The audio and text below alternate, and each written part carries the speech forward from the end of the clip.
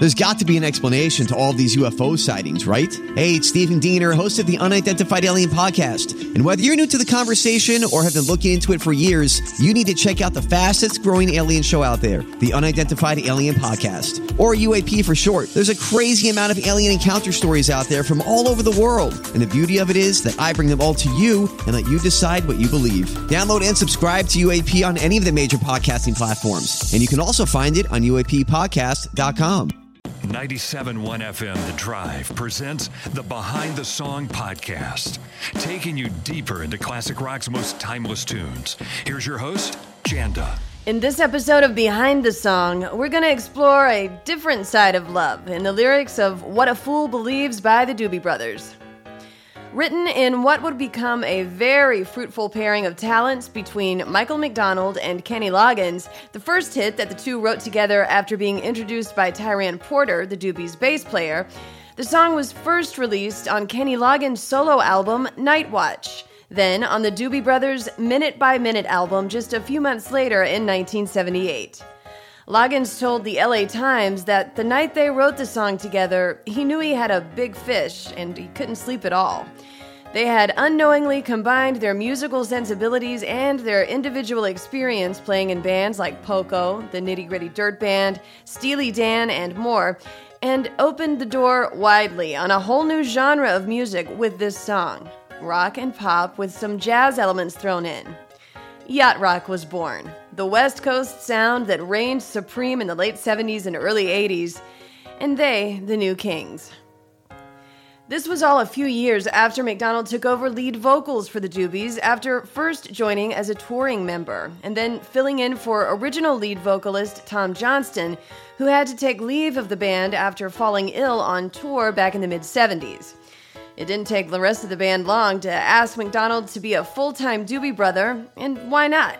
He had long been a sought-after vocalist, playing with other heavies like the Wrecking Crew session musicians in LA, and he and founding member Jeff Skunk Baxter had of course played together with Steely Dan in the early 70s. And he could bend words around in his unique singing style that gave the songs a special twist, like what he did with What a Fool Believes. And that's what makes the Doobie Brothers version of the song the chart topper, the one we all sing along to, or try to. It's such a toe-tapping little number that at first you might not hear the story in the lyrics. How McDonald somehow breaks the words down to sing the lines in several different parts with different inflection to pair with the music. The words themselves can go right over your head. It's a song about missing the mark with a love interest. The guy in the song has been carrying a torch for a woman he knew years ago, and after they reunite, he's ready to pick up where they left off, in his mind. But the feeling isn't mutual. The lyrics start like this. He came from somewhere back in her long ago. The sentimental fool don't see. Trying hard to recreate what had yet to be created once in her life. She musters a smile for his nostalgic tale, never coming near what he wanted to say, only to realize it never really was. She had a place in his life. He never made her think twice, as he rises to her apology. Anybody else would surely know. He's watching her go. The song isn't about any one particular love interest of theirs, so say the writers, but we've all pined for someone that maybe didn't return the feeling. And in the case of these lyrics, the guy is downright delusional, not realizing or able to accept that he'd missed his chance with the person who was the love of his life. When the song heads to the bridge, you get a kind of stream of consciousness ramble that closely resembles the disorderly thoughts in our own heads as we try to come to terms with disappointment of any kind, let alone when it comes to love. So the song goes on.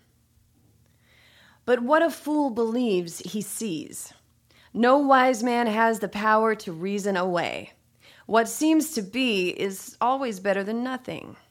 And nothing at all keeps sending him somewhere back in her long ago, where he can still believe there's a place in her life. Someday, somewhere, she will return. But what a fool believes he sees. No wise man has the power to reason away. What seems to be is always better than nothing. there's nothing at all.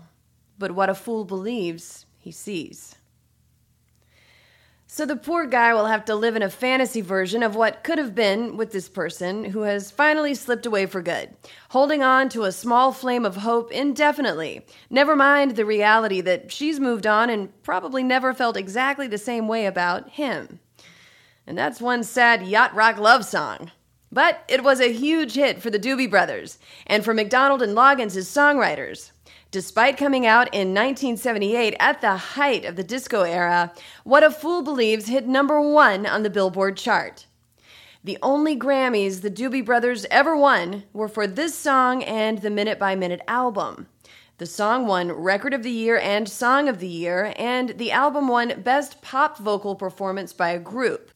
Minute by Minute was also the only number 1 album the Doobies ever had.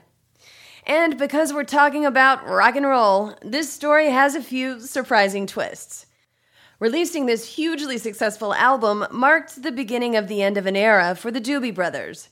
MacDonald and Skunk Baxter, who brought him into the band to start with, had ever-increasing difficulty seeing eye to eye on the whole soft rock thing. And Baxter left the Doobie Brothers later in 1979. Incidentally, Baxter went on to pursue another interest of his.